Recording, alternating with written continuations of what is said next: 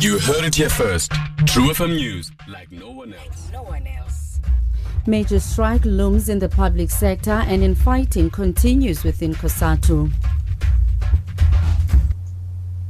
True FM, like no one else.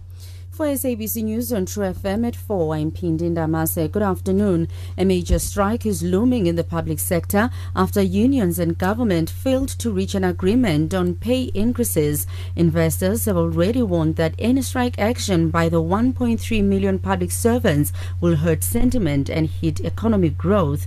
Unions, including those affiliated to Cosatu, are demanding above-inflation pay rises of 10% in addition to significant increases in housing and medical aid allowances.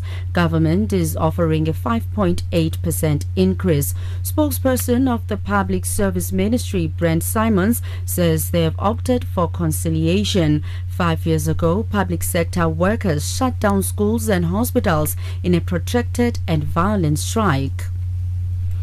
Infighting in Cosatu continues, with the National Union of Mine Workers hitting back at Cosatu General Secretary Zwelinzi Mavavi, saying he must not blame them for his woes and political confusion. This after Vavi used social media to attack the union. Vavi is due to hold a press conference tomorrow to make what he calls an all-important announcement ahead of the Trade Union Special Central Executive Committee meeting on Monday. NUM's Secretary General Franz Baleni. The challenge is that he regards himself too important. It is not the NUM which said he must engage in sex scandal in the office. It is not the NUM which said there must be collapse of governance insofar as the purchase of the building and other procurement in offices. It is not the NUM which said he must not respect good governance and be accountable and not run away from CEC. How dare has he have audacity to blame NUM when he chose to be politically confused?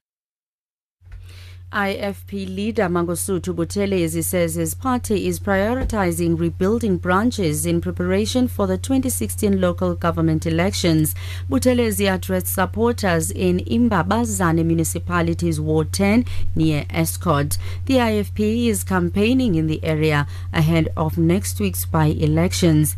Imbabazane is governed by the ANC-NFP coalition.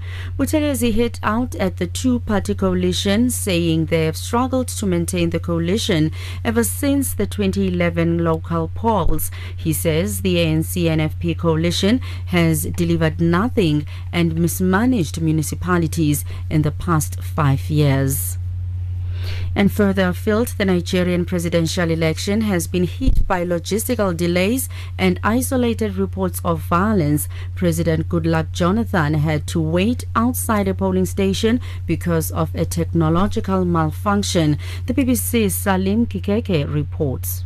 President Goodluck Jonathan arrived with his wife to complete what was meant to be a simple accreditation process that would take approximately 5 minutes. After waving to people, he went to the polling station to verify his details. However, he was among the first Nigerians to face challenges of the new electronic voting system after failing twice to get accredited. In the first attempt, the president spent around 50 minutes with the card readers, which managed to recognize his face but failed to identify his fingerprint. Earlier, a group calling itself the Nigerian Cyber Army hacked into and shut down the Electoral Commission's website, warning officials not to rig the election. The Independent Electoral Commission says it is aware of the hack and investigating it.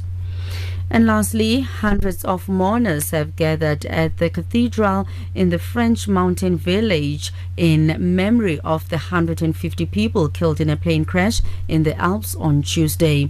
Family and friends of the victims attended as details continued to emerge about the man French prosecutors saying intentionally brought a Germanwings flight to its demise by manually changing the flight path.